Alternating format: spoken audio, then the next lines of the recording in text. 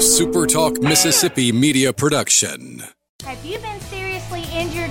Mama Justice is here for you. Our medical team partners with top-notch doctors, surgeons, therapists, and urologists, ensuring a comprehensive recovery journey. If you've been injured, call Mama Justice today. We're here for you. This is Rebecca Turner, and thank you for listening to the Good Things Podcast here on Super Talk Mississippi.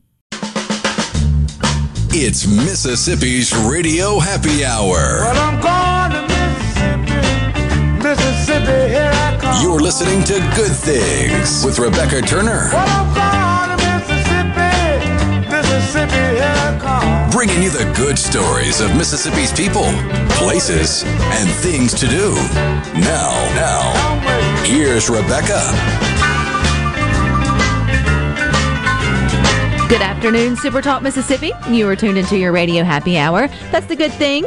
I'm your host, Rebecca Turner, and we've got Rhino in studio today. Now, don't forget, you can listen to Good Things. We are streaming live over at supertalk.fm. We're also streaming from the Super Talk Mississippi app and, of course, your local Super Talk radio station. But take your browser over to supertalktv.com. You will see my guests today, where you can watch Good Things on your computer or your mobile device. We have joining us Miss Savannah. She's a graduate assistant in the Department of Biology at the University of Mississippi, and she is spending her free time and her own money to help teach science literacy to the local high schools. So welcome, Savannah. Hi, thank you so much for having me. Well, I love this, and I also love this idea of getting students more literate in either science or STEM, or just maybe bridging the gaps and maybe some of the terminology or just some of the things that they may be lagging behind, so then they can have the opportunity to go further if they choose. So first off, when did you fall in love with STEM? When did science obviously, catch your attention? Well, my dad is actually a biologist as well, so he was always taking me on his adventures when I was really young. So I've kind of loved science since I was a really little kid. And then basically just through high school with some research experiences, I realized I really wanted to go to grad school and just never looked back since. Never looked back. When did you start to recognize, Savannah, that maybe there was a gap in the literacy in terms of in science specifically with area high school kids? So I teach the intro bio labs at the University of Mississippi, and there's an assignment we give them where they have to read a scientific article and summarize it. And having to grade through those, I realized that there was a lot of kids struggling with just understanding how to read those types of works. And so that was sort of where I first realized that maybe it would be something that would be good to be introduced to high school students before they get to the college. Savannah, as a dietitian by trade, I absolutely could not agree more that I wish more everyday people at least had the basic knowledge to look at a research, look at an abstract, understand it beyond just the headline, that whatever the media chooses to use or sort of publicize about it, and then be able to sort of, articulate or at least contemplate, maybe the right word to use, what the findings were. Okay, well, you had this great idea.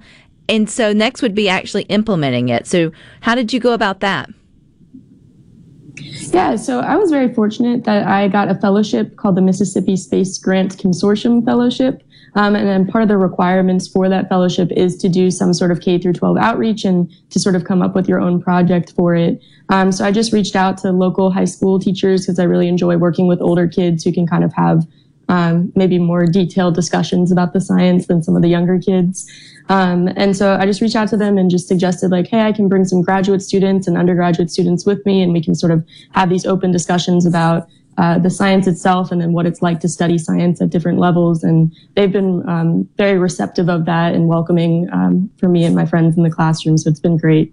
Do you find that when students get a little bit more attention to the details of science literacy, or sort of having the moment to sort of walk them through? Because I feel like once you know what to look for or to question or the red flags, then it gets a little bit more exciting. So do you see them getting more excited about scientific research? Yeah, definitely. I think initially they're always a little bit hesitant to talk about it because they feel like it's, way above their point of view, I guess.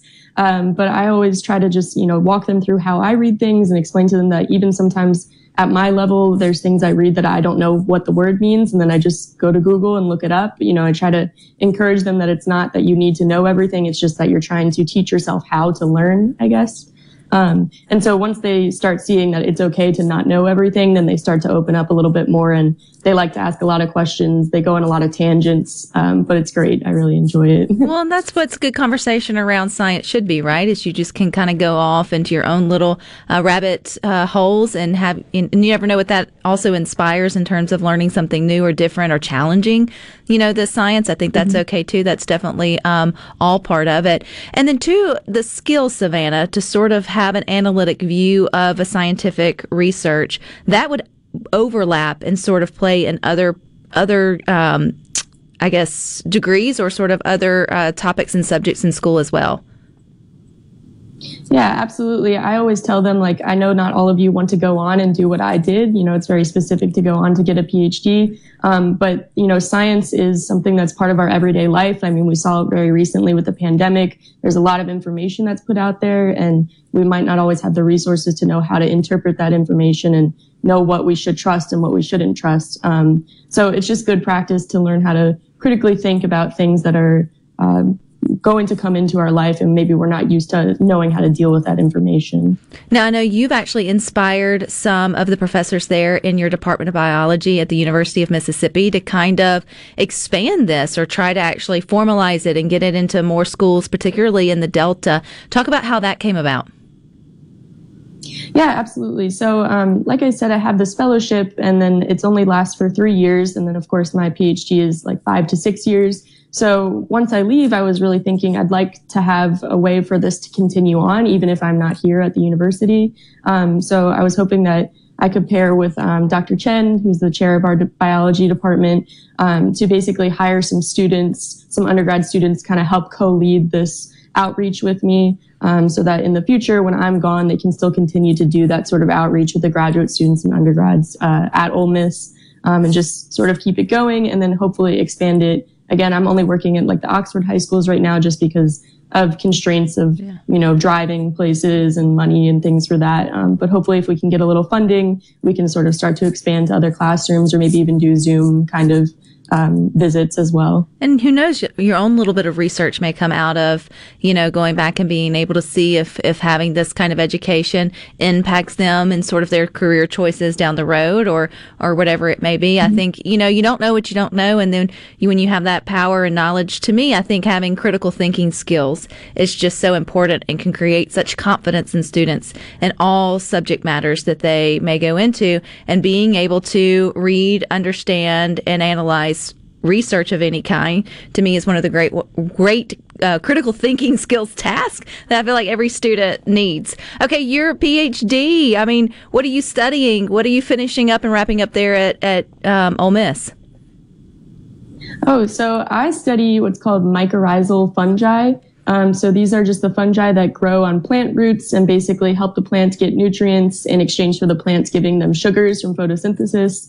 And I'm sort of studying sort of a novel evolutionary partnership that's come to be in a specific plant that grows all across North America and Europe. So that's what I'm working on now. It was really cool because I got to travel to Europe this summer and collect samples of the plants and everything.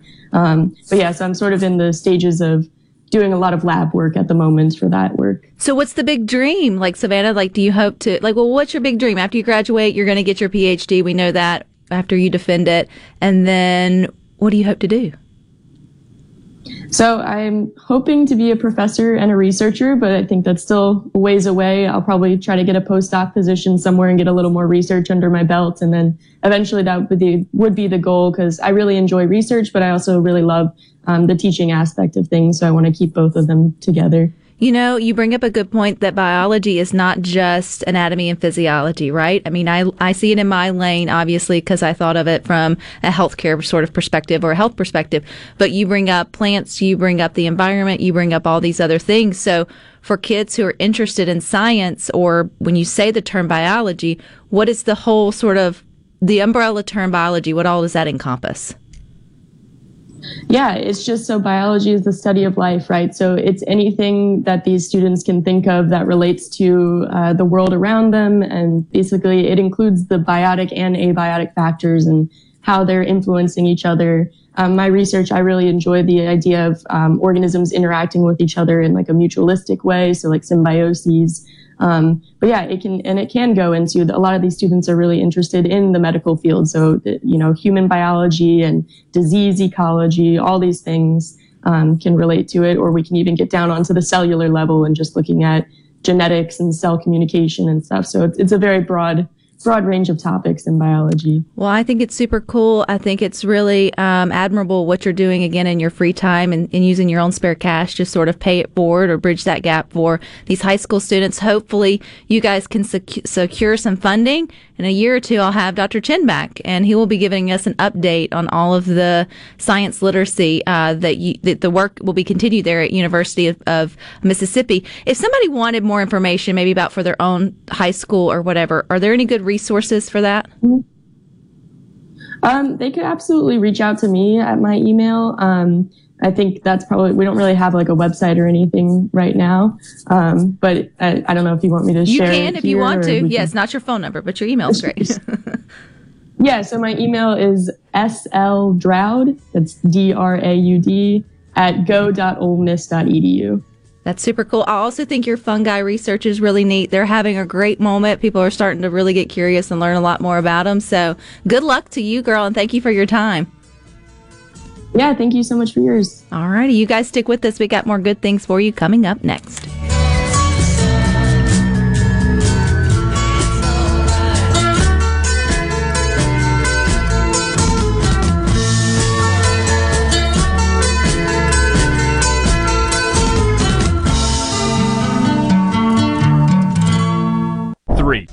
Making your afternoon just a little brighter. It's Good Things with Rebecca Turner on Super Talk, Mississippi.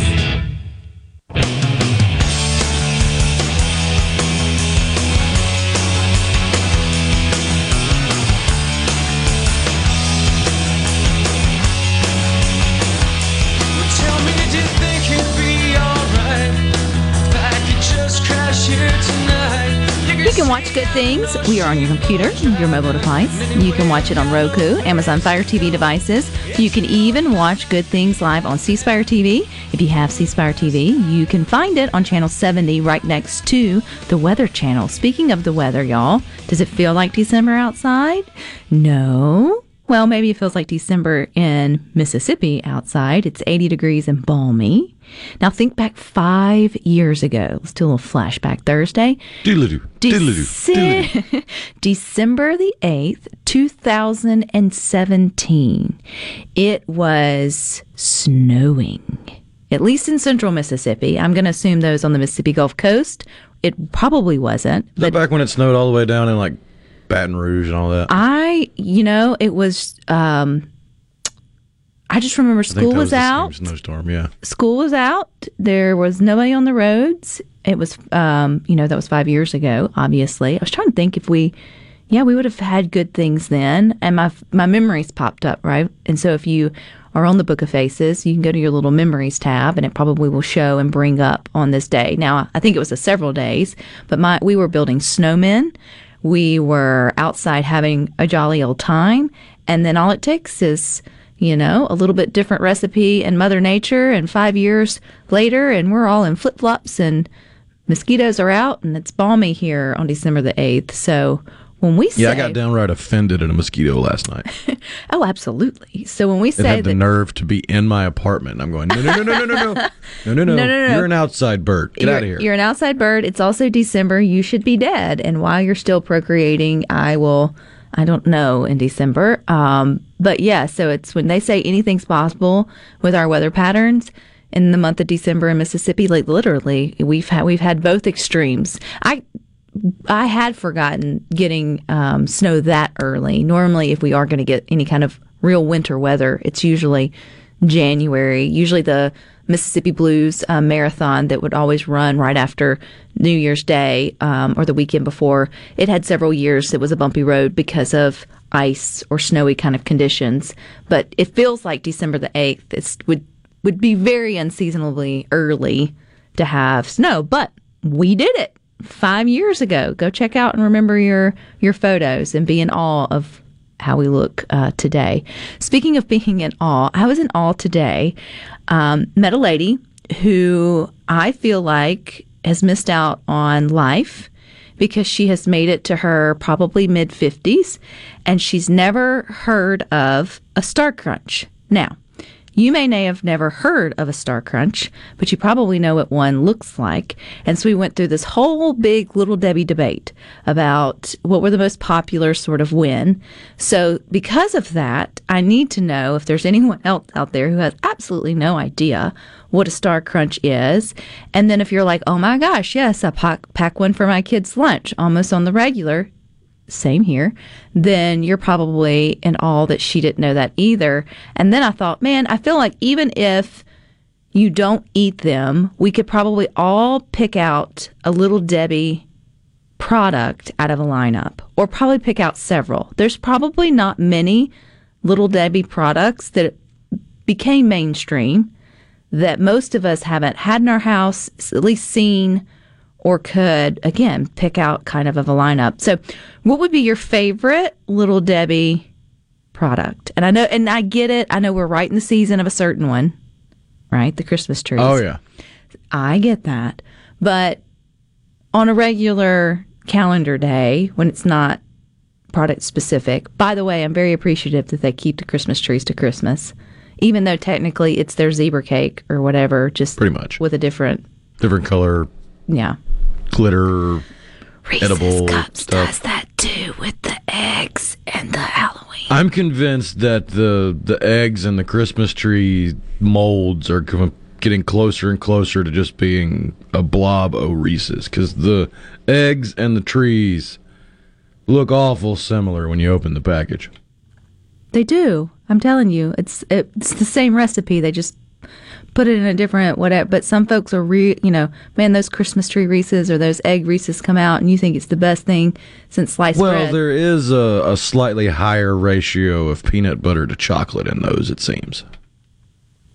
It seems like you're getting more peanut butter in those than you do in like a regular peanut butter cup. That's fair, because you feel like the cup has a thicker wall, and so it's a thinner sort of outside surface. Okay, Reese's always steals the show. We have to round it back to Little Debbie. I would have to Somehow, Reese's stole the show. With Little Debbie's, it would be a tie up until recently, because I'm not sure my favorite Little Debbie has been around all that long. But growing up, I absolutely adored a Swiss roll, a Swiss cake roll. Mm-hmm. And I really have a fondness for zebra cakes. Mm-hmm. But it wasn't until the last few years where the powers that be at Little Debbie felt it was possible to combine the epicness and the greatness of a Swiss roll and a zebra cake, because you can now get zebra cake Swiss rolls. And those are the best. I don't know if I have seen those, but I would still be able to identify that, oh, that's a zebra cake, which is just an offshoot of the original. And even though I may not have tried it, I wouldn't know the exact word, but I feel like I would still be sort of familiar with it. Joe and Meridian could not believe this is the first one that comes in. The raisin cream cake. I was looking at the retro list, lunchbox snacks of yesteryear. I feel like us kids of the 80s and 90s, you had a Little Debbie in your lunchbox if your mom loved you. That was just it. Like, you probably had turkey sandwich, peanut butter, whatever. You had your milk, but you had some form of Little Debbie. But the raisin cream pies, I don't know if I've ever had one. That's one I think I've had one. I don't know if I've ever had. So, Joe, I appreciate that you appreciate those. Rhett and Ridgelands. Nutty Buddies are my absolute favorite, but I also liked the donut sticks when I was a kid. The Nutty Buddies do hit different. The reason you got so excited, and my kids still do, when a Nutty Buddy appears is because you feel like in terms of volume, you're getting more than any of the other Little Debbies. I got a question about the Nutty Buddy. Am I the weirdo for trying to prolong the Nutty Buddy experience? Do you break them? By breaking up the layers? Breaking up the layers and eating them that way? Making a good old chocolatey mess on your fingers? Yes. You're not weird. I think we all, who wants the carrots in their lunchbox when there's a Nutty Buddy there staring you in the face? Big John in Florence, yes. Zebra Rose, I have to walk around the truck 25. I just you didn't have to do that when it was in your lunchbox because you head out to recess, and so it was a counterbalance. But now you probably have to do it a little different. Rhett said, "Is there a different, proper way to eat each Little Debbie type?" I don't know. The Swiss roll too. There's the group of you would roll it out, like you would try to unroll. Never the Swiss got roll. that far into the Swiss roll. Absolutely, and then you take your finger and get all the cream out of it. Oatmeal cream pies were also a staple in my lunch boxes growing up. But Star Crunch, for me, I think that's why I was so offended, not literally, that she had never heard of them before. It's because that was like it. That a Star Crunch pretty much made it into the lunchbox every day from probably kindergarten to 9th grade, if I'm being honest. If memory serves me, and I'm remembering this correctly, I'm pretty sure I was the veto against Star Crunches in the lunchbox for myself and my little brother, because I really just never cared for Star Crunch. And I remember getting one time and I was expecting an oatmeal cream pie, and I got a Star Crunch, and I'm pretty sure I threw a lot bigger hissy fit than was warranted over a Little Debbie dessert. You know what's fair though? But like, I was the kid, I was an only child, so you don't complain about what you get, and maybe I just didn't know there were other options, right? Like if Star Crunch is the only thing your mom bought from the grocery store and threw it in there, well then it becomes what you enjoy. Like, I mean, it's better than the carrots and whatever else she thought she threw in there for me. Tim and Tupelo, though, this is a serious question. How do you keep the chocolate from falling off the bottom of a Swiss roll? It's almost impossible. Out of all the formulas they've come up with, they can't figure out how to get all the product off the little white thing that goes in there. I was about to say, do I really go full fat kid here and talk about how you hold the Swiss roll with the little cardboard and you bite the cardboard? No, you bend it down and then take a bite and let it sit there, and then if you really are hard up for that last bit of chocolate, then you have the piece of cardboard right there, and you just stick it in your mouth and use your bottom row of teeth to drag off the remaining chocolate. Derek in Greenwood said you just got to give it a little twist. So you don't pick it straight up. That's the Swiss roll. You got to give it a little twist. He also said you're 100% communist if you bite directly into a Nutty Buddy. You're a psychopath. That's funny. That is so funny. There we go. John and Carth right there with me. You lick the cardboard. You lick the cardboard. That's how you get it. Maybe you age out of that at some, I don't know, maybe not. Maybe you do it in secret. But the thing is, we all have a Little Debbie that we love. But we've got more for you coming up next.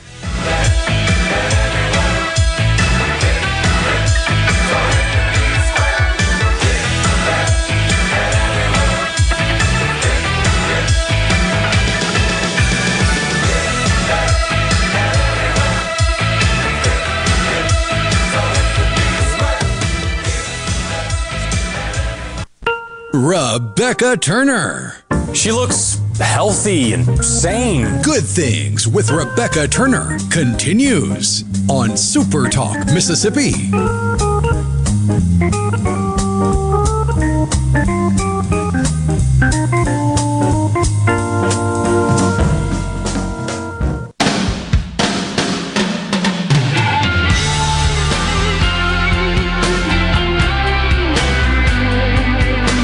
You can listen to Good Things. We are streaming right now live, supertalk.fm, and also from the Supertalk Mississippi app. We're also on your local Supertalk Mississippi radio station. Now, listening to Good Things, we've got some of the best places in the world right here in Mississippi. But sometimes that takes a little bit of our help to vote and let the rest of the world know what we've got going on here. And joining us to tell us about what's happening in Natchez is Jessica with Visit Natchez. So, hey, Jessica. Hey, Rebecca. Thanks for having me. Are y'all still going through the pilgrimage, or was that closer to maybe Thanksgiving in the early fall?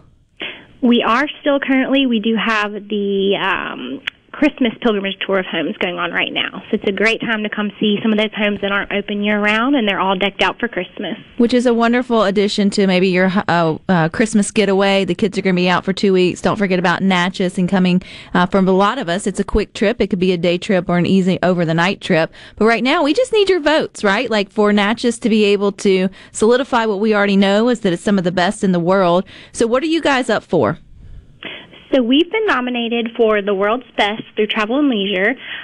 Natchez, the city of Natchez, has been nominated for the Best City in the United States category. And then 2 of our properties, Dunleith Historic Inn and Monmouth Historic Inn, have both been nominated for Best Hotels in Mississippi.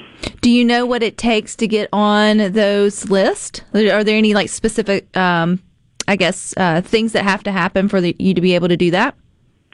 Well, it takes a lot of things, but really they look at reviews, they look at visitor experiences, they look at different community partners that do their best to push this out and get in front of the right people. So just all of that together kind of keeps Natchez on the map. And well, too, the historic homes that are there that are so beautiful and welcoming and give us an opportunity to sort of step back in time when you visit Natchez. Give us a little bit of history about the 2 historic homes or buildings that are up for voting. Okay. Well, Monmouth Historic Inn and Gardens is a beautiful home. When you stay there, it's kind of like you're stepping back in history. They've got a restaurant that you can actually eat inside of the home, which is unique to a lot of the houses here in Natchez. And then Dunleith Historic Inn was actually just reopened. They closed during the pandemic. They've reopened. They've revamped. It's a wonderful location. They are doing a lot with the community. They just had Alumere Lights Festival.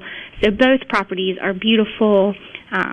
We're very glad to have them. Are they open bed and breakfast? Could we still maybe get us a night in before the end of the year? Oh, yes, absolutely. And both have several rooms and several different opportunities to stay on the property, so they're pretty large.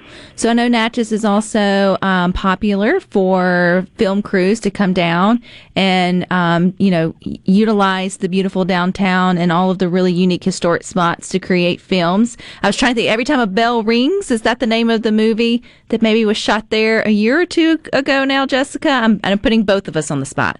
Yes, that is one of our Hallmark movies, and more recently, Lifetime filmed one around that same time called a New Orleans Noel, and it just premiered last weekend on Lifetime. That's really exciting, and it's funny because you think about Christmas movies it needing to be cold, but here we are in December, 80 degrees, and so it doesn't always feel like Christmas, but it definitely looks that way. So if we wanted to make a trip to Natchez coming up during the holiday season, what are your best recommendations of things to see or to plan for?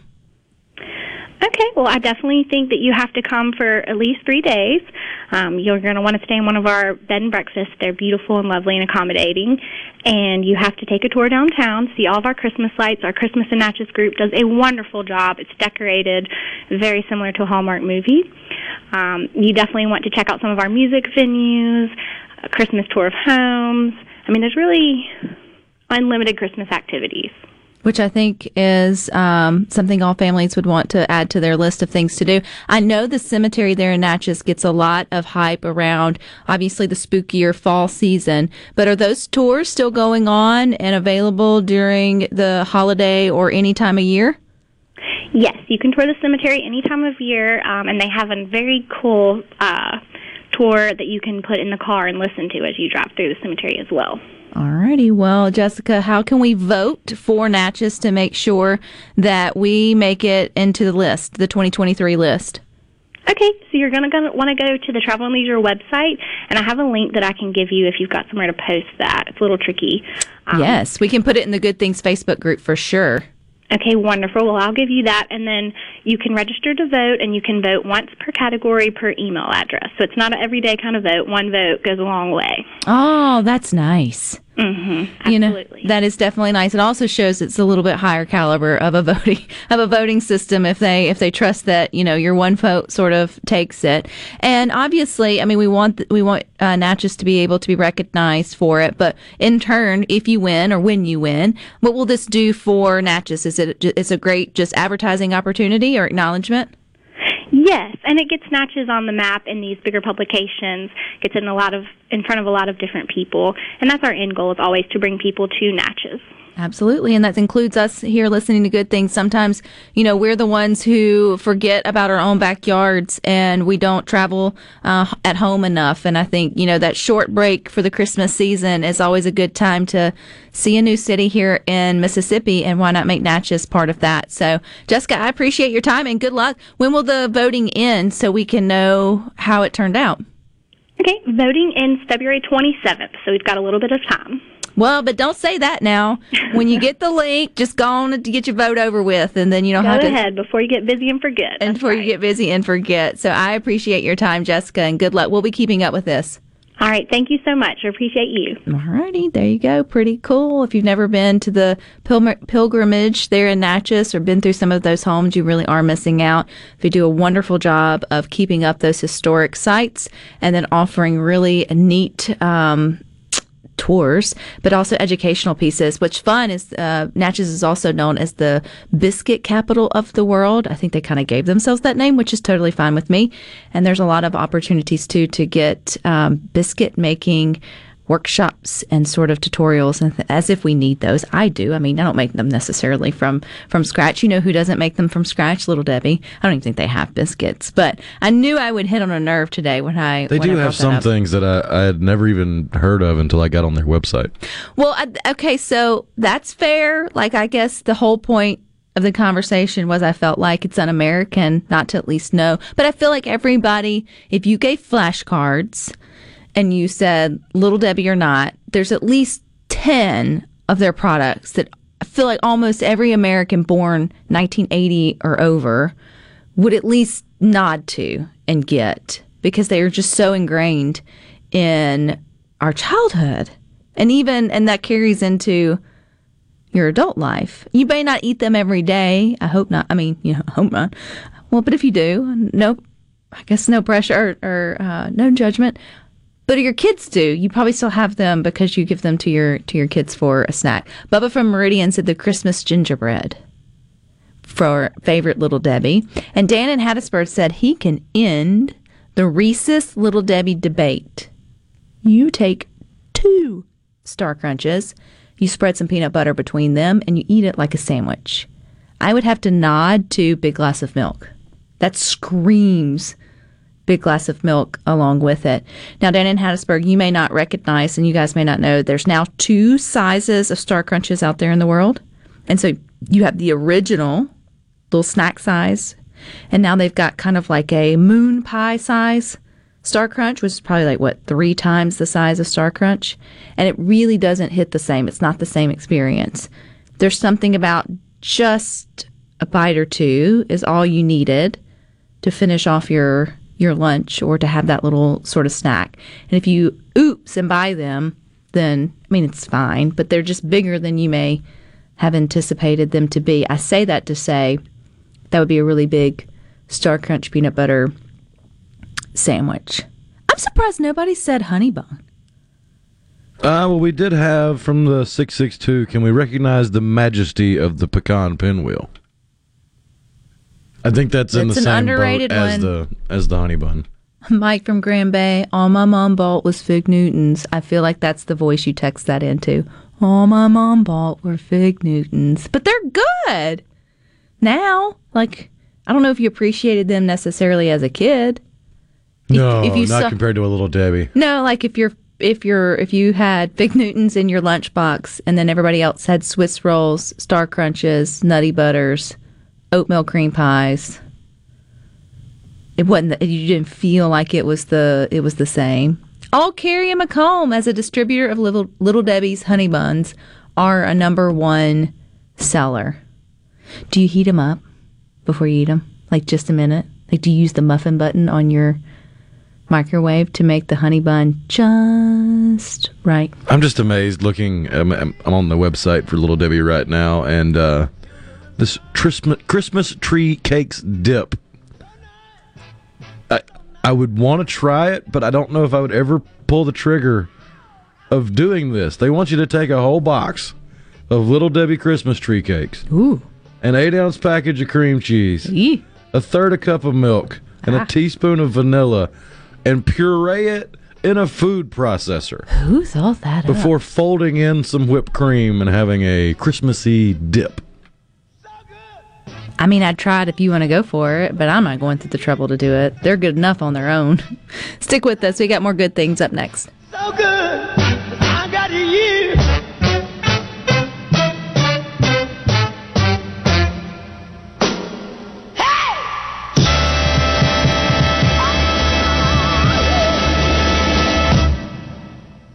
Rebecca Turner. She's smart and pretty. Good Things with Rebecca Turner continues on Super Talk, Mississippi.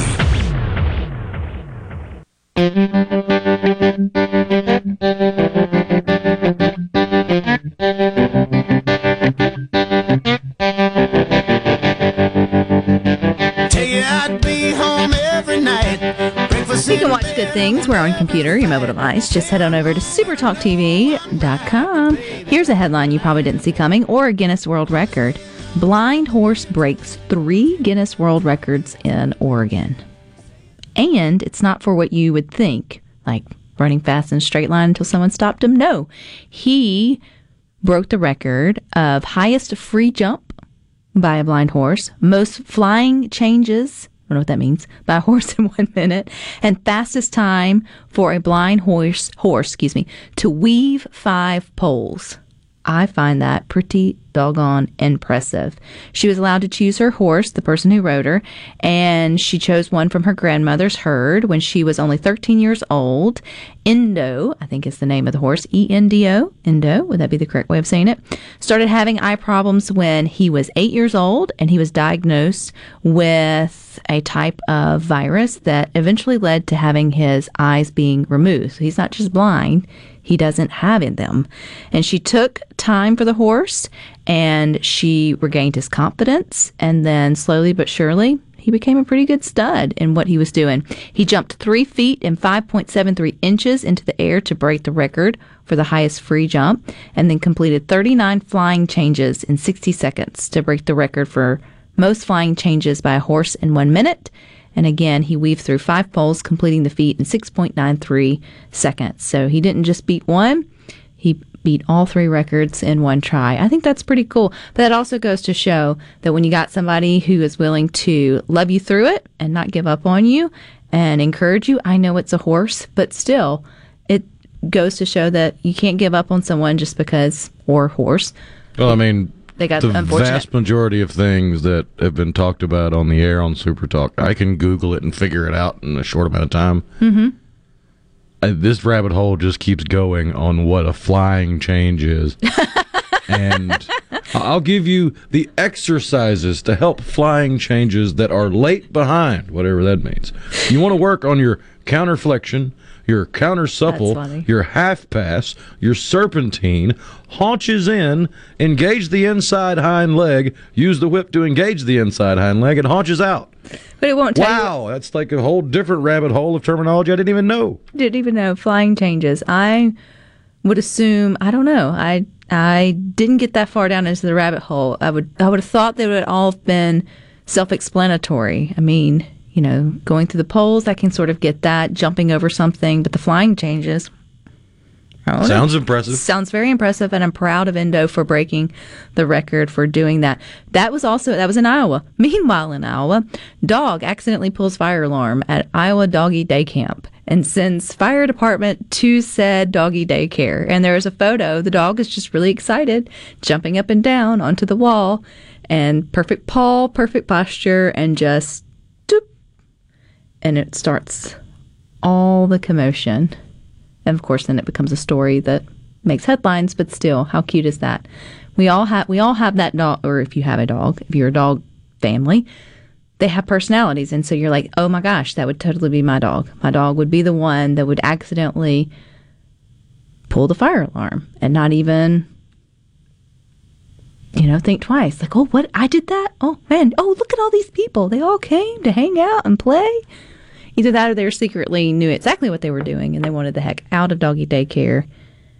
And then I see Porch Cat being sneaky like that. Yeah, she's got some mischievousness to her. But cats wouldn't get caught. No. Somehow the cat would blame. You just have the fire alarm going off and it'd only be you and the cat, so you know it wasn't you. You knew it had to be the cat. They'd still be laying over there and just like looking at you going, it wasn't me. Wasn't me. But I completed the job in which I had intended to do. I love some of the funny animal things. Most of them, though, that you find online for headlines, they're getting lost or rescued. I did see one where a seal lion wound up in like the middle of downtown, It was obviously in a place where seal lines were off the coast, but it got off and got lost. Imagine getting up and going to work. It's kind of like the kangaroo story here. You look over and it's like, kangaroo? Has my coffee? But you get to the main red light there in your town, and you wah wah that's my still sound for today. Like, I'm lost. Help me back to the water. It's probably not somebody's pet. At least I would hope not. But yeah, kudos to the horse. Did you ever grow up riding horses at all? No, that wasn't a hobby I had access to growing up. I've ridden horses on maybe a handful of occasions, but yeah. Well, I assumed you weren't proficient at it because you didn't know what a flying change was. But you know what? That's going to be our homework. We're going to figure that out, and we'll come back tomorrow here on Good Things, and we'll be flying changing experts. But stick with us. You got more coming up next with your sports experts with Sports Talk Mississippi. They'll be with you from 3 to 6, and Rhino and I will meet you back here tomorrow at 2. But until then, I hope you all find time for the good things. Here good things for you. Here good things for you.